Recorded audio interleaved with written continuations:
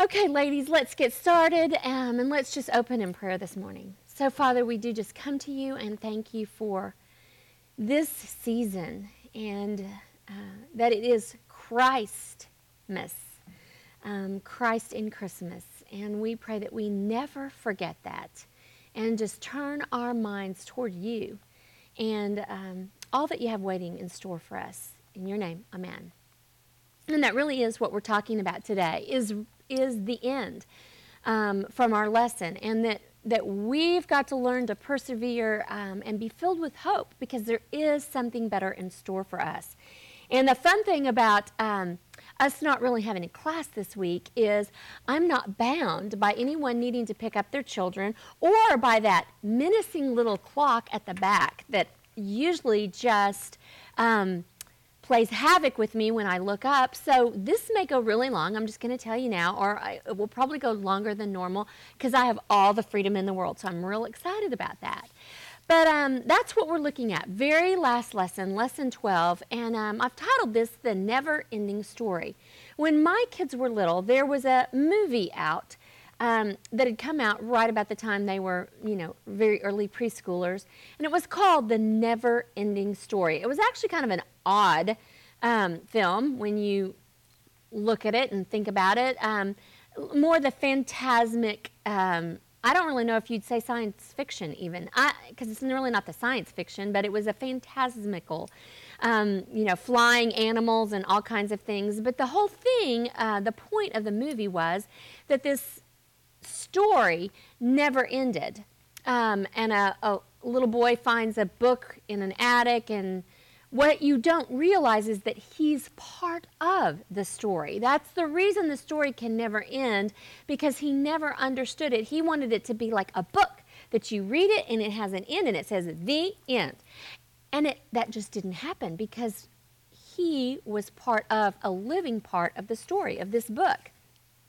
And I think that like film and like other great written anthologies today, we all have this desire for the story not to end, surprisingly, instead of to end. That's what has spawned the birth of these trilogies like Lord of the Rings, Lion, the Witch, and the Wardrobe, the Harry Potter, hugely popular Harry Potter series, and now, if you have a teenage girl, the Twilight series. And it's like this breathless waiting for the next one to come out, even if they've read the book. I mean, like, can't wait. Want the story to go on and on, don't want it to end. Well, God knew that inside each of us, we would have this desire to hear the rest of the story, whatever it was. And so I think what he began beautifully in Genesis, in the garden, he shows the culmination of in the book of Revelation, the end of his book. What we got to get a grasp on and grapple with is that the world as we know it, this world, it does in fact have a finite ending. It will end. Sadly, many people today believe that end, whatever it is, whatever it looks like, and there's a new movie out called 2012. I need to go see it because it's about the end. And some Mayan cultures' interpretation, that's a big word, interpretation of the end. And so continually through filmmakers, through storytellers, there's this reach for it. And the people believing that there will be an end. But as believers in Jesus Christ, we know there's a whole lot more to the story. And this study of end times, or things happening at the end, in biblical circles is called eschatology, or in the intellectual circles, I guess. And I only wish today we had more time to talk about it fully and really go through all the aspects of what will happen, what is coming, so we could express all that to you. But there's, again, sadly, even though you're not here and I could go on and on, I can't go on and on. Well, there's not enough time, even in my day today, for me to sit here and go on and tell you all that. But the good news is this Bible study has been going on long enough that we've actually delved in specifically to those topics. We have taught a whole year on the book of Revelation where much of end times is discussed. We've actually done a year on the book of Daniel, which is the Old Testament pairing, it is the prophecy given, much of which has been fulfilled, but much which has yet to be fulfilled in the book of Revelation. And so we've taught on both of those. And I would suggest, if you are interested in this topic and you want to know more, you want to know what the rapture is, you want to know if you're going to be left here behind, and etc. If you want to know the answers to those questions, you want to know about the Antichrist, who is he, then I suggest you go online to the Women's Ministry website and do a search on Daniel or Revelation. Pull those up and listen to those. They'll give you great insight. But today, what we're going to focus on, again, is the end of God's story as we know it, and one particular sliver, one slice of that story. The Bible, from beginning to end, is God's grand story of what? Of redemption. That's the story. That's what this whole thing is about, the story of redemption. It started with Adam and Eve in the garden, and what we know is that there was the original sin, and because of that, blood had to be shed, and their sin had to be covered over. That was the original. This then evolved into an elaborate system of payment for sin for the nation of Israel, with sacrifices and a sacrifice for this and for that, and a lot of blood being shed in the nation of Israel, and then culminating in the first coming of Jesus Christ. And him shedding his blood once for all. He is called the last Adam because he did what the first Adam could never do and put an end to the atonement that was required. So, in your lessons this week, lesson 12, you would have seen that we are living in a period that Bible scholars call, it's the gap time. There was the first coming of Jesus. All of the Old Testament led up to the first coming of Jesus, the Messiah. Then what we know from Scripture is there will be a final coming, a second and final coming of Jesus. But we're living in the middle, in the gap. And this gap period has become known as the church age. It's the time that we are living in. And so what I'm going to do today is just take you to the end of the story. As I mentioned, I'm going to use a lot of Revelation 21 and 22 and some other stuff too. But what we're going to focus on specifically, because I can't cover it all, is the picture that you see there of heaven. What is absent, what's not going to be there, what is present, what we will find there, and what we should be doing to prepare for it. Those are the three things. So I've told you, talked before, and in prior years of teaching, we spent a lot of time talking about a book Randy Alcorn has written on this very subject called, simply enough, Heaven, the book Heaven. And in this book, he gives a chart, lots of them, lots of great things. And I'm not going to go over the chart, but what he does is he compares what many people perceive is in heaven, what they assume about heaven from what we've heard, seen, etc. And then he pairs it next to what the Bible actually says about heaven. And because we're not going to visually see that today, what I'm going to do is just summarize the biblical portion and tell you some things that might surprise you about what we're going to find in heaven. And here's what it says. We will be living on a new earth. But get the terminology, earth. We live on earth now.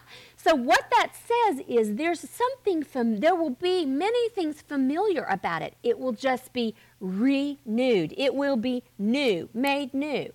We will be living in resurrected bodies. So there will be some recognition because we know it will not be the same body we have, but we are raised to a new body, given a body that will never wear out. So I think folks will recognize us. We will be home.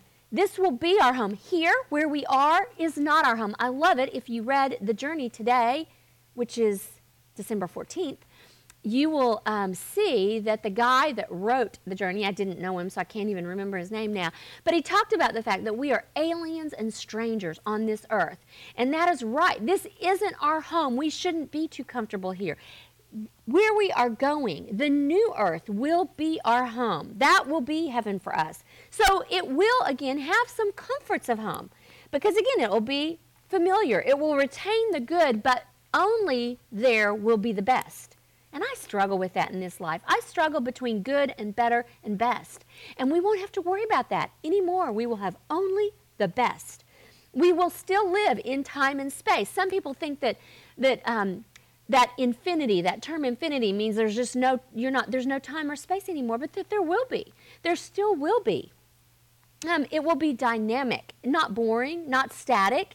It's not, we don't just get there and it's the end. No, it's going to go on forever. I know I can't wrap my head around that. I know you can't either. I just know that's what the Bible says it's going to be. There will be both old and new. We will have God to worship and serve all the time. We will have a universe to rule. And there are actually other religions and cults who have theories of planets to rule, etc., and things. Well, guess what? The Bible says we are given that job. And we will do that. We'll have work to accomplish. We'll have friends to enjoy. We'll have learning, continued learning and discovery. We will have the presence of everything we desire that's perfect and nothing that we don't. So that's a lot of stuff to be there. And if that's going to be there, then what is not going to be there? And that's where we're going to start today. So the first thing we're going to look at is what is absent. And I want to go to Revelation 21. The end of that chapter, starting in verse 22, to talk about that. And I want to talk about God's temple because it's absent. There is no temple.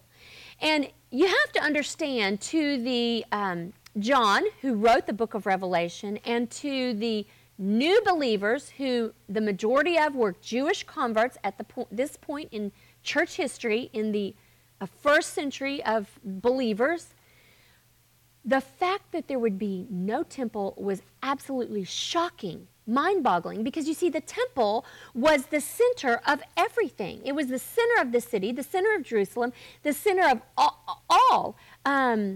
It meant everything. It symbolized God's presence, and God had set that up, of course, from the beginning, all the way back to when the Israelites were in the desert and had a portable tent that they set up until He created the copy of the temple in heaven when He set it up on earth and laid out the plans and the designs. But you know what? There's not going to be one. In heaven, sin is no longer a barrier to God's presence. And so we're going to see Him, we're going to fellowship with Him face to face. We're told in Scripture in the New Testament that we see now dimly, but then we will see clearly, face to face. And that's speaking of God Himself. And the things that seem veiled to us and are mysteries and that we don't know, it will all be crystal clear.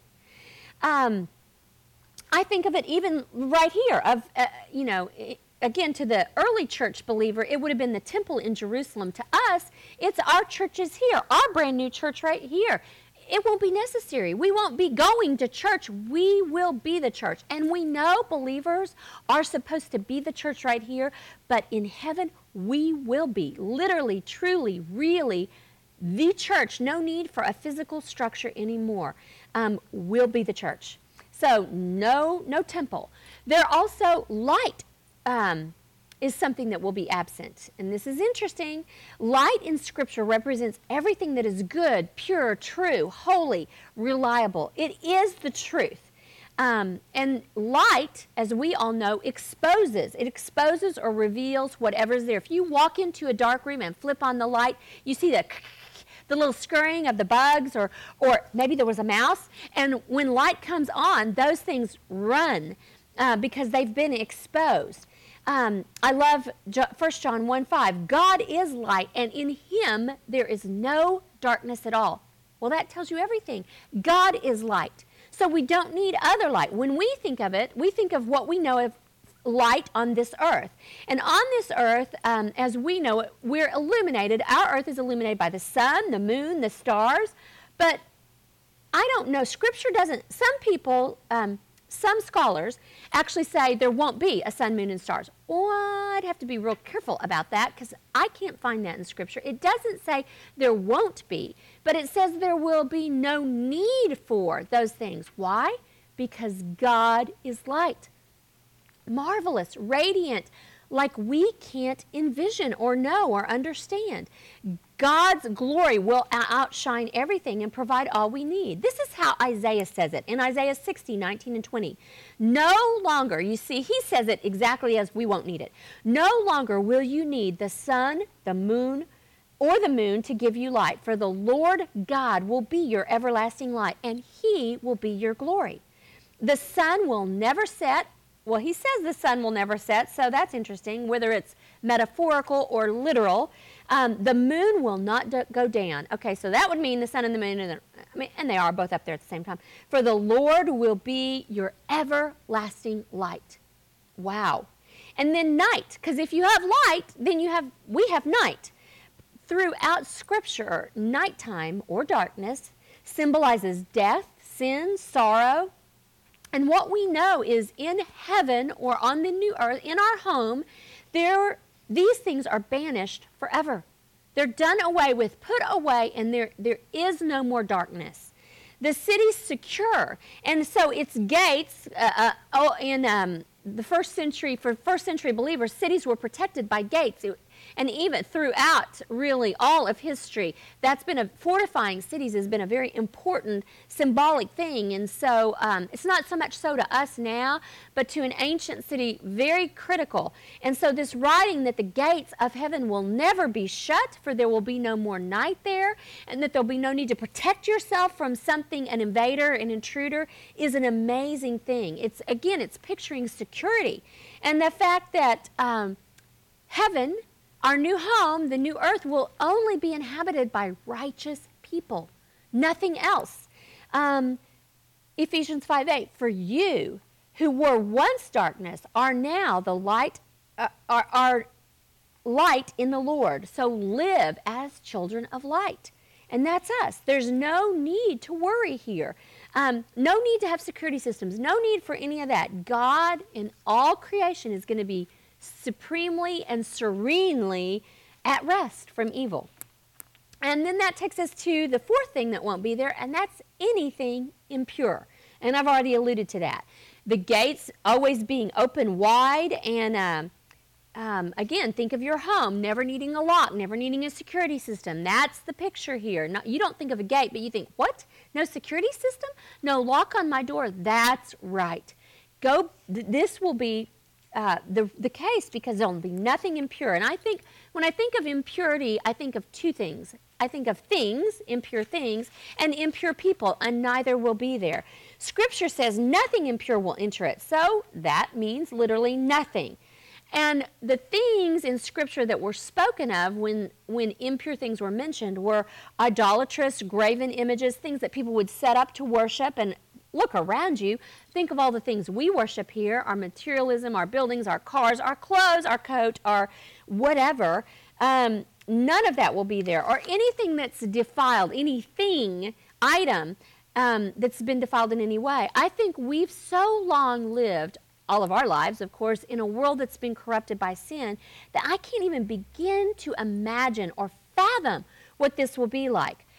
But what I do know is, you want to talk about freedom? This is freedom. Freedom from the bondage of things that enslave us, either in our mind due to worry or trying to free ourselves of things. There will be no fear, because there will be nothing to be afraid of. And then there won't be impure people. No one who does anything that's shameful or deceitful will be in the city. And earlier in chapter 21, he goes through a list of the people that will be barred. Murderers, idolaters, adulterers, thieves, serious transgressors. Now, if you're sitting here in your chair and you're squirming at this list because your name, like mine, could be attached to one of these, then I got to remind you again, there's no need to worry. Because all who have trusted in Jesus Christ for their salvation to cover over the sin in their life, whatever it is, and we know there's no sliding scale in God's design, that every level playing field, every single one of us, all have gone astray. We've all turned to our own way, every one of us. It might, in our mind, my sin might be a lot more grievous than your sin, but the fact of the matter is, in God's eyes, we are all the same, sinners. But if you have recognized that and said, I cannot save myself, I need a Savior, I need Jesus Christ to cover over, I believe He is the Son of God and came to pay the price for my sin, I believe that, and I ask Him in my heart to take my sin and make it clean. If you have done that, then your name is written in the Lamb's Book of Life. And everyone whose name is written there will be the only people in heaven or on the new earth. And so that alone will make us all sacred. You will be a saint. You are a saint now if you've trusted Christ, but you will be living a sacred life, a saintly life, unlike we can be living now. So, the question I think is, have you ever done something in your life that is shameful or embarrassing or deceitful? Well, as you know, I have. And what I know to be true is most every one of you sitting out here has done the same. And that's exactly why I am so thankful that the basis of my place in heaven will be not on me, but totally on my acceptance of the blood of Jesus Christ for my sin, the confession of it and the reception of it, and for his help to live my life as I should now, going forward. So what does God expect? Once we've made that decision and received him, he expects us to pick ourselves up. Not pick ourselves up, but be allowed to be picked up and go on. To press on, he says in Scripture. Press forward. Go on towards the goal, the prize. And what is the goal and the prize? It's heaven. It's where we're going. That's the goal. So after we confess our sin, we should gather ourselves up and be resolute in our determination to resist the enemy in that area in the next time, whenever it comes again, to fight against sin with everything we have and to trust Christ alone as the provision. Every test in your life, every temptation can all be part of the process of God conforming us to his image, the image of Christ. I've got a 30-year-old nephew who's an artist. He is a sculptor and a painter, and watching him work is just beauty in and of itself. He can take a lump of clay, and I'm not joking. He has these tables set up with just this thrown clay, and he can begin working with his hands, and beauty unfolds before your very I'm just stunned to watch it. And yet, what a great picture of God, because you see, he does the same thing. We're the clay, we're told in Scripture, and he is busy. He's in the process of molding us and shaping us for heaven. He rolls a little there, he squeezes a little there, he'll pinch off a little over here, making us fit, making us closer resemble our Savior, Christ. And sculpting us for our ultimate home. That's what he's in the business. So we've got to thank him for all the hard things, for whatever it might be that you're going through right now in your life that seems insurmountable, impassable. I don't know, but I know that he can and does work everything for good. Just like I love the story of Joseph and all the horrible things that happened. But what does he declare in Genesis 50? But this. He's speaking to his own brothers, his own flesh and blood, you intended it to harm me, but God intended it for good, to accomplish what is now being done, the saving of many lives. So let your life be a grand work of art, perfectly suited for the masterpiece ultimately of heaven. And then what will our new home entail? What is going to be present there? And again, we can go to Revelation, but chapter 22 and the early verses there. There's going to be a river there. And this river reminds us of the original paradise, the Garden of Eden. And what's interesting is when you compare the two, there are similarities, but there are distinct differences. God, again, in this picture is going full circle. He started with the garden and he's going to end. Our whole life will be lived in the garden, not the original garden, but the one that is perfect for all time. In the original Eden, there were 4 rivers. In heaven, our home, our new home, there will be one river, the river of life, and it will be pure beyond anything you could imagine, crystal clear. And the reason is because it's not polluted or defiled or impure in any way. And let's just talk a moment about water and what it represents, because it's critical and has lots of spiritual applications. River, the water of life. Water is key to life. We know that. We've talked a lot about that. We talk about it, i.e. with the Christmas conspiracy, the watermark conspiracy, that we are trying to do so much for in Africa, drilling water wells and giving them true water so that we can ultimately refer them to the water of life, the water from which they'll never thirst again. But let's think about that. Water's key, and the reason why is because it's essential. It's something that the human body is mostly comprised of water. We all need it. You and I know what it's like to be thirsty. I don't know if you've ever worked out. Yesterday was the White Rock Marathon. I guarantee you there were lots of thirsty people there, and there are lots of water stations and water breaks. We manned one. And it's such a great thing to be able to stand there and pass out water to people whose bodies literally, because of the sweat, 26 miles of sweating, there's nothing there. They need that continuous intake of fluid. And imagine what the original readers thought of this in the ancient world. They lived in a land where water also was a very precious commodity, so they would have understood this. Water, though, has a lot of spiritual significance. Water symbolizes in Scripture forgiveness. It's life-giving. We already know that to our physical bodies. But spiritually, it does the same thing. We can wash our own body physically and our clothes in water, and we can take dirty things and make them clean. Well, guess what? The same is true of the water of life, the water that Christ offers. It can wash your heart, your spirit clean. It can take what is dirty, defiled by sin that you commit, and literally this water can wash you clean. Throughout Scripture, we see that repeatedly the unsaved are offered water of life. I think of Jesus in John chapter 4 with the woman at the well drawing water. And Jesus said to her, I can give you water that you'll never thirst from again. And she's like, what? What are you talking about? He was speaking of the spiritual significance, not the physical, but the spiritual. So this river, one single river, is going to reflect Jesus' thirst-quenching, need-satisfying nature. He has always met and been fully capable of meeting your needs and fulfilling your every longing. And that's pictured by the river of life flowing through the center of everything that will comprise our new home. And then there's a tree. You're saying, oh, that nasty little tree. Because isn't that what got us into trouble in the garden in the first place? And that is true. It's true it did. And it will have fruit. This tree, it will have fruit and it will have leaves, just as you would imagine a tree would.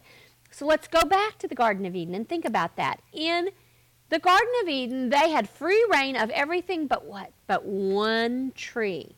And they were prohibited from eating the tree of knowledge of good and evil. Lest they would forever fall into, a state that they would need redemption from. So here, the tree is the tree of life. It's abundant. It's freely accessible. All the saints can go up at any time. It continues to produce fruit. It will never shrivel up. It will be wonderful, delicious, and it will be life-giving because, again, life will go on forever. So because of Jesus and the gift that He gave us, we will all be entitled. It will be free reign. It will be unique. Where Adam and Eve were cut off from this tree and then it was guarded by angels, completely the garden was, we will have free access, free reign all the time. And just remember back to what Jesus said. I have come that they might have life and have it abundantly, or to the full in John 10:10. He contrasts what the thief comes to steal, kill, and destroy. But I have come that they will have life and have it abundantly in full.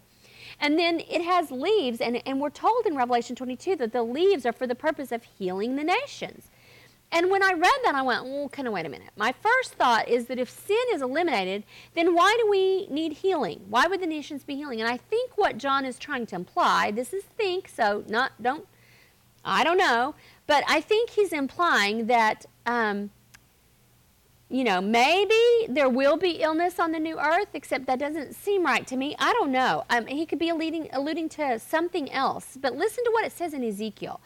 fruit trees of all kinds will grow on both banks of the river. Their leaves will not wither, nor will their fruit ever fail. Every month they will bear, because the water from the sanctuary flows to them.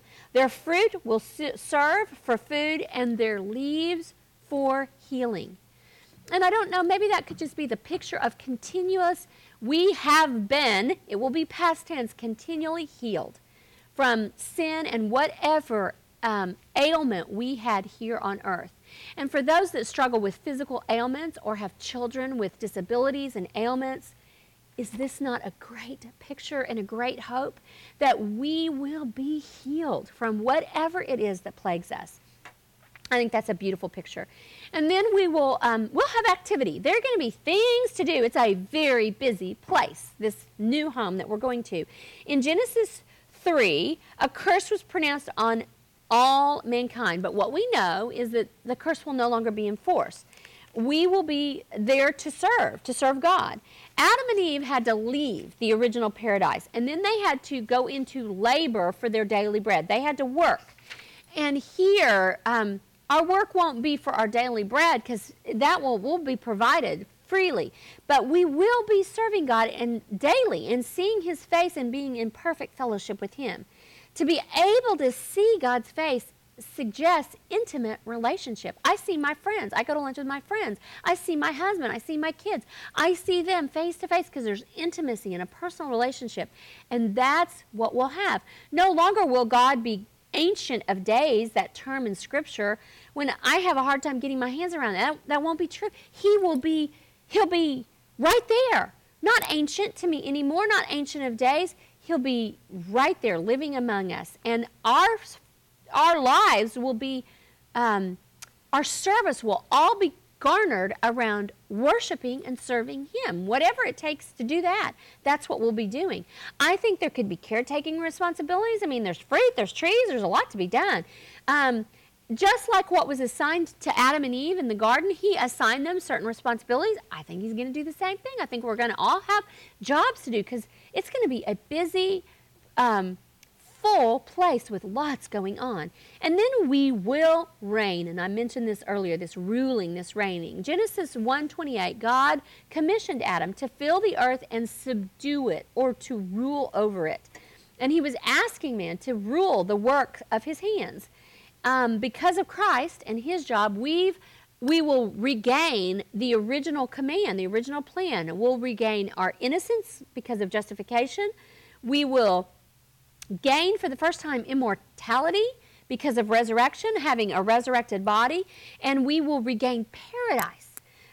The original paradise, we will regain it in an even better. It will be the best paradise, the perfect paradise, and we'll have the right to reign over the creation of it.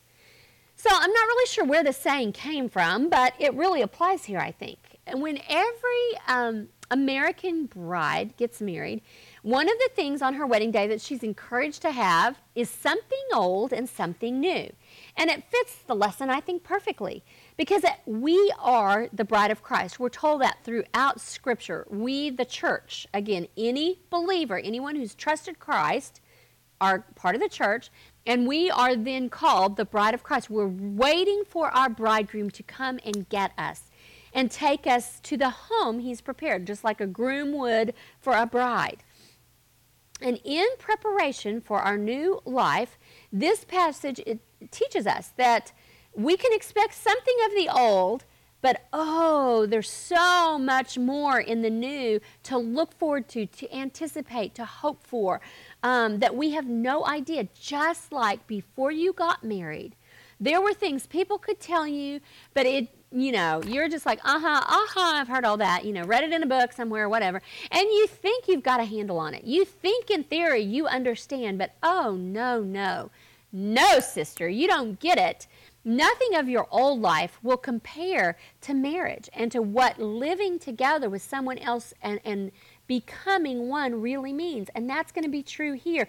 We'll have something of the old, we'll retain it, but nothing can really prepare us. We're reading about it here, but we can't really grasp it until we are there. So what do we do today?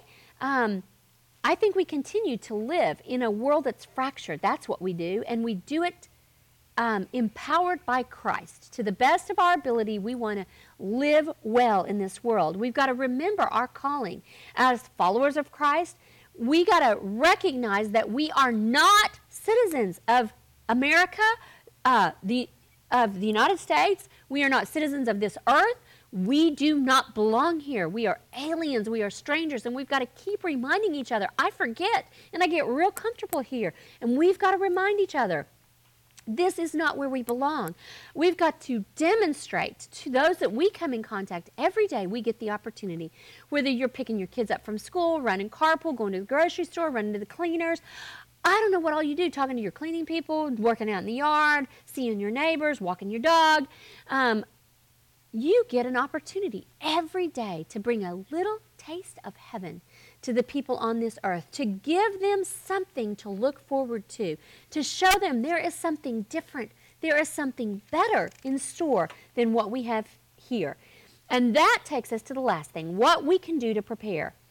And I think that's really spoken of well in Revelation 22, moving on into verses 12 through 15. Dwight L. Moody was an incredible, godly patriarch in our generation.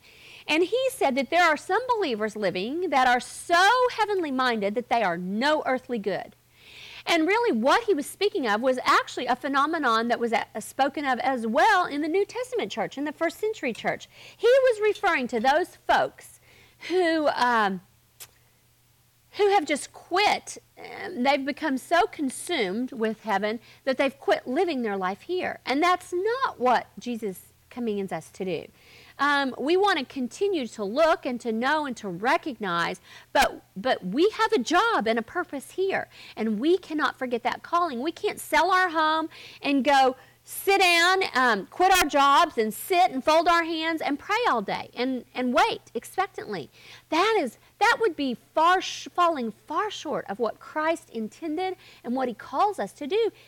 We're on a mission. We've already talked about that. Go back a few lessons and look it up. We're on a mission here.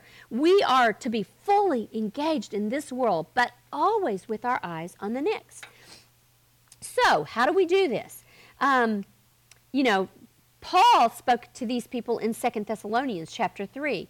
And in that passage, he was reprimanding them because a lot of them had done that. They had sold things, they had quit their jobs, and they were sitting around, and they were only causing trouble. And he wrote in 2 Thessalonians 3 to them, and you might spend some time there and just see, but here's what I got out of that. What he said is, sit up, take notice, and be faithful now. God has given you gifts. He's given you new life, and you need to get busy living it. And, if we believe that Jesus is coming back soon, and Scripture specifically says he is, as a matter of fact, in Revelation 22, he says it 3 times, then we need to be always watching and faithful, like he encouraged us to do. And again, the picture of the bride, throughout Scripture, you go to the wedding, and the bride's maids and the bride, having the bride always prepared and ready. Obviously, in ancient weddings, it was a surprise, and there wasn't not quite as detailedly planned as we do today, knowing the exact hour and et cetera, but sometimes they would anticipate. I guess they knew it was coming, but they didn't know exactly when, and so they always had to be ready. This is what it says in Matthew 24:42. So be prepared, because you don't know what day your Lord is coming. You must always be ready. Be ready all the time, for the Son of Man will come when you least expect it. I think to be ready, what does that mean? Okay, practically speaking, okay, I understand that. So what does that mean? How do I always be ready, living expectantly? I think that part of that is asking ourselves continually 3 key questions that are very telling. The first is, how am I using my time here on earth? And I think annually, I encourage you to sit down with some folks that love you, community. If you don't have a community group, then your group here, or your close friends who are believers, that's critical and important, and really look at your schedule. Just lay out a week. What's it look like? What do you spend your time doing? And really ask yourselves, how am I using my time?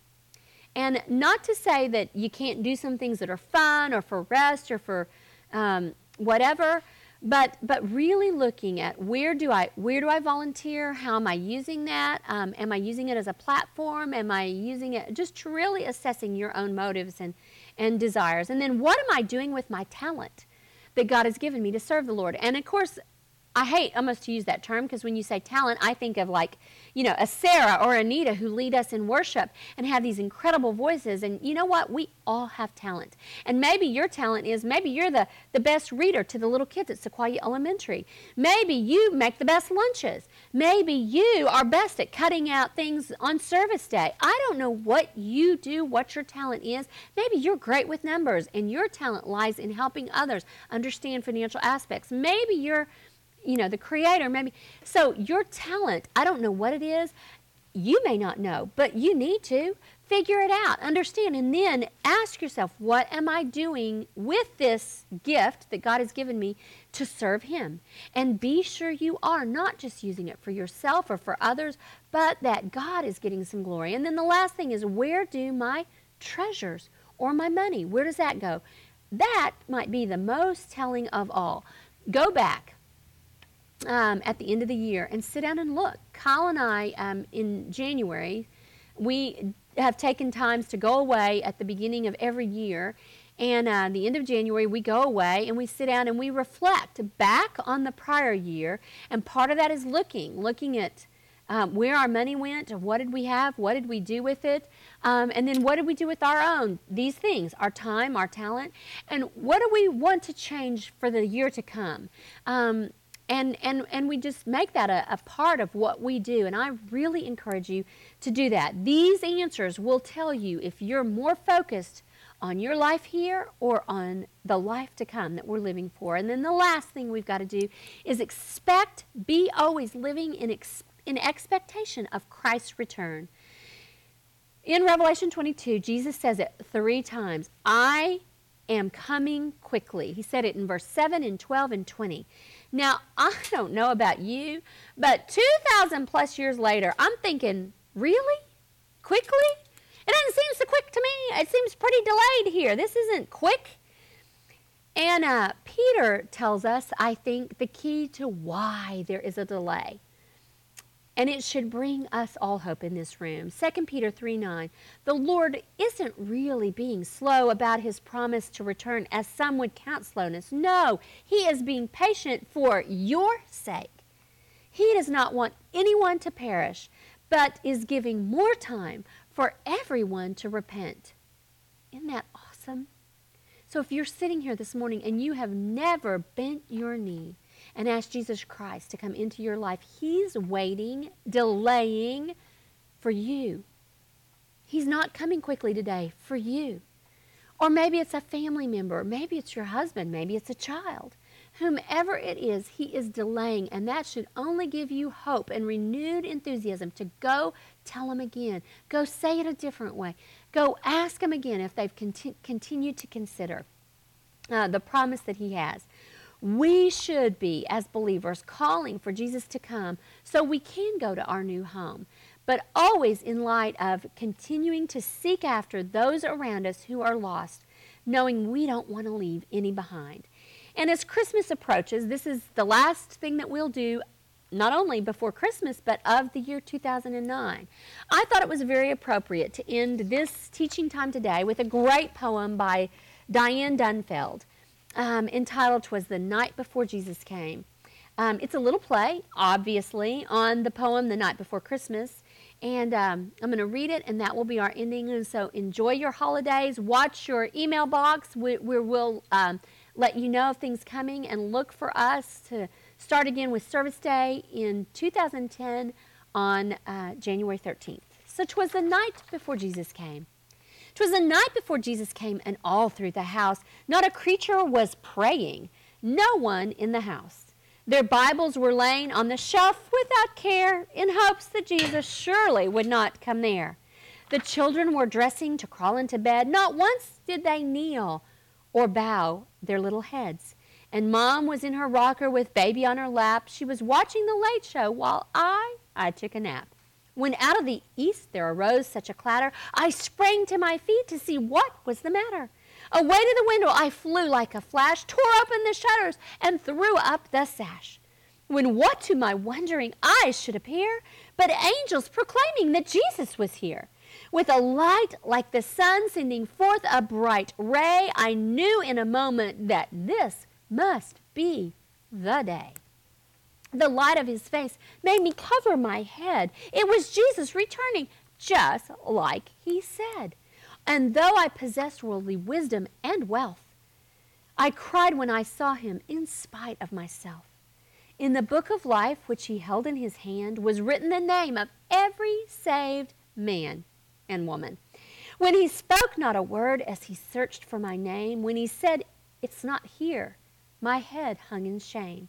The people whose names had been written with love he gathered to take to his Father above. This would be rapture. With those who were ready, he rose without a sound, while all the rest were left standing around. I fell to my knees, but it was too late. I had waited too long and thus sealed my fate. I stood and I cried as they rose out of sight. Oh, if only I had been ready tonight. In the words of this poem, the meaning is clear. The coming of Jesus, it is drawing near. There's only one life, and when comes the last call, we'll find that the Bible was true after all. Let's pray. Father, I just thank you for your word that is living and active and that reminds us always there is another home. And the end is coming as we know it here, but the end will never come because our story with you, if we know you and love you and have trusted you as our Savior, will never end. We're living in a never-ending story. Help us draw there. Help our hearts to reach for there and to long to live part of that never-ending story in the home you're preparing for us. In your precious name we pray. Amen.